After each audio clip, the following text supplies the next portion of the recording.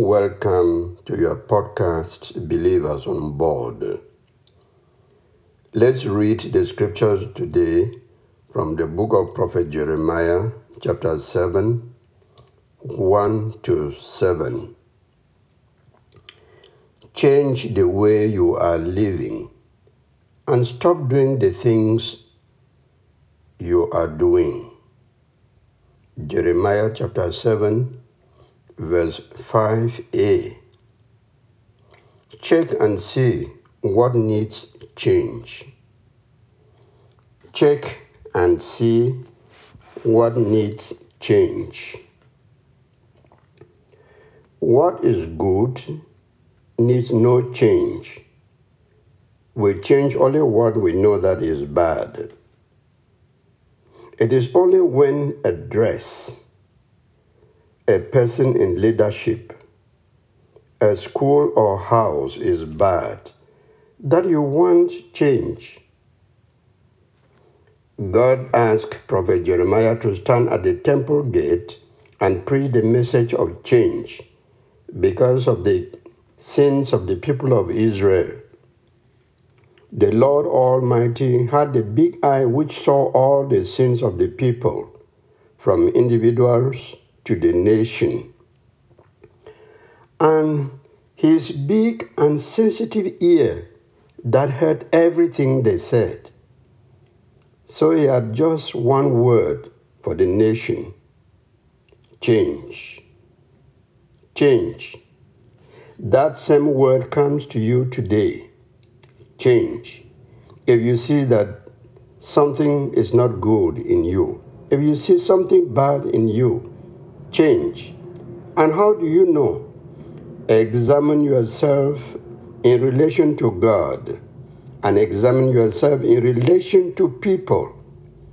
What calls for change in your life? Only you can know.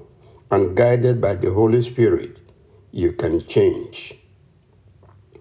What were the sins of the people? Jeremiah chapter 7 lists them. They included maltreatment of others, deceit, taking advantage of foreigners, orphans and widows. The people of Israel were worshiping idols, killing innocent people like it is happening in Cameroon and in other countries where there is war. They were stealing, committing adultery, and telling lies under oath. Because of these sins, God said to Jeremiah, "Do not pray for these people. Do not cry or pray on their behalf. Do not plead with me, for I will not listen to you." That is verse 16 of our passage. That was very serious for God to make up his mind not to listen to any intercession made for the children of Israel by Jeremiah. Because of their sins, God called the people of Israel a worthless class. God really hates sin, though he loves the sinner and will always forgive when a sinner repents and comes back to him.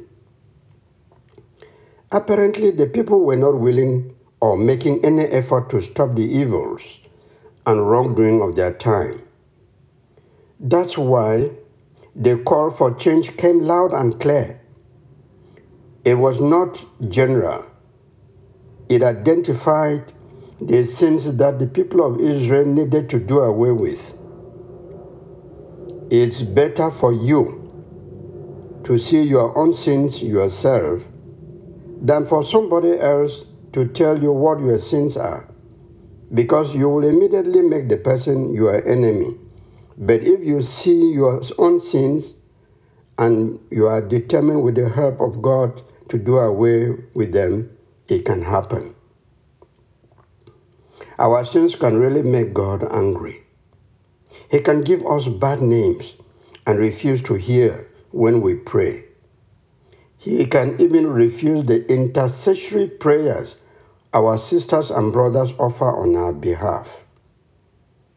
That is very sad to know. And that partly explains why some of our prayers are not answered the way we want. Your sins can block your communication. That is the communication between you and God. What you pray for always may not come through because an unconfessed sin is still lurking in your life. And unless you know and deal with it squarely, what you want to do or what you want God to do for you is still a distance away. I guess you don't want your prayers to go unanswered.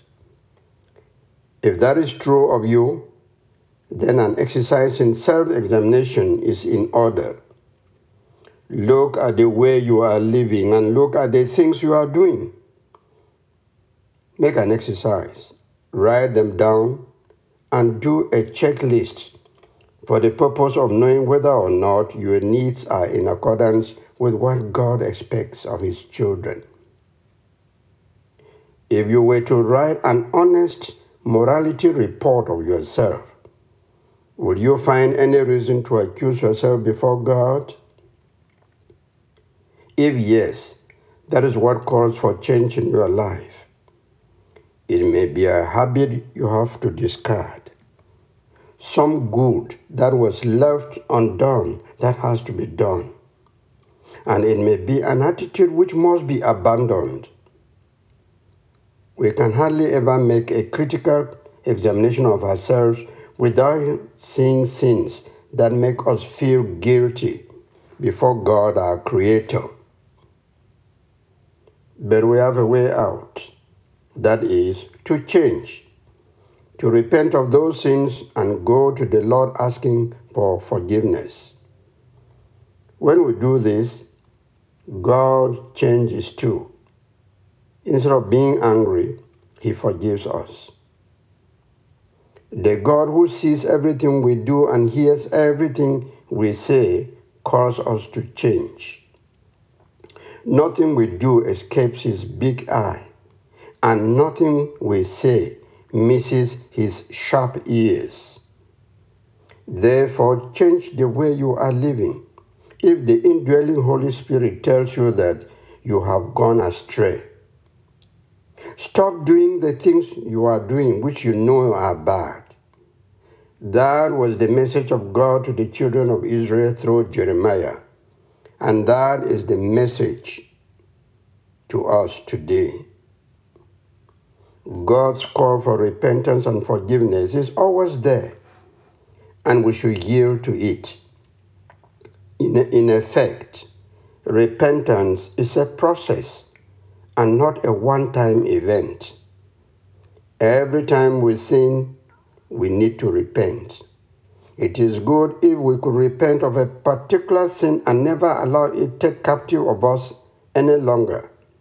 But quite often that is not the case. Some sins seem to have come to stay. They are so stubborn and don't want to go away. Whatever those sins are, we should bring them to God in prayer, asking Him to forgive us, asking Him to empower us with the Holy Spirit so that we live our lives in a way that is pleasing to Him. Amen. Are you friendly with strangers? How do you treat the widows and orphans around you? Have you shed innocent blood? Do you worship idols of any kind? If you say no, then I thank God for you. But if you gossip, look low on others, if you are wicked, proud, if you do steal and do similar evils, you need change. So be at the center of prayer today. Pray for God's forgiveness and ask for help to change. I'm your pastor and friend, Achoa Omeni. May the Holy Spirit help you to be honest to God and honest to yourself and seek for change in your life where you see that you are going wrong. Good day and God's blessings.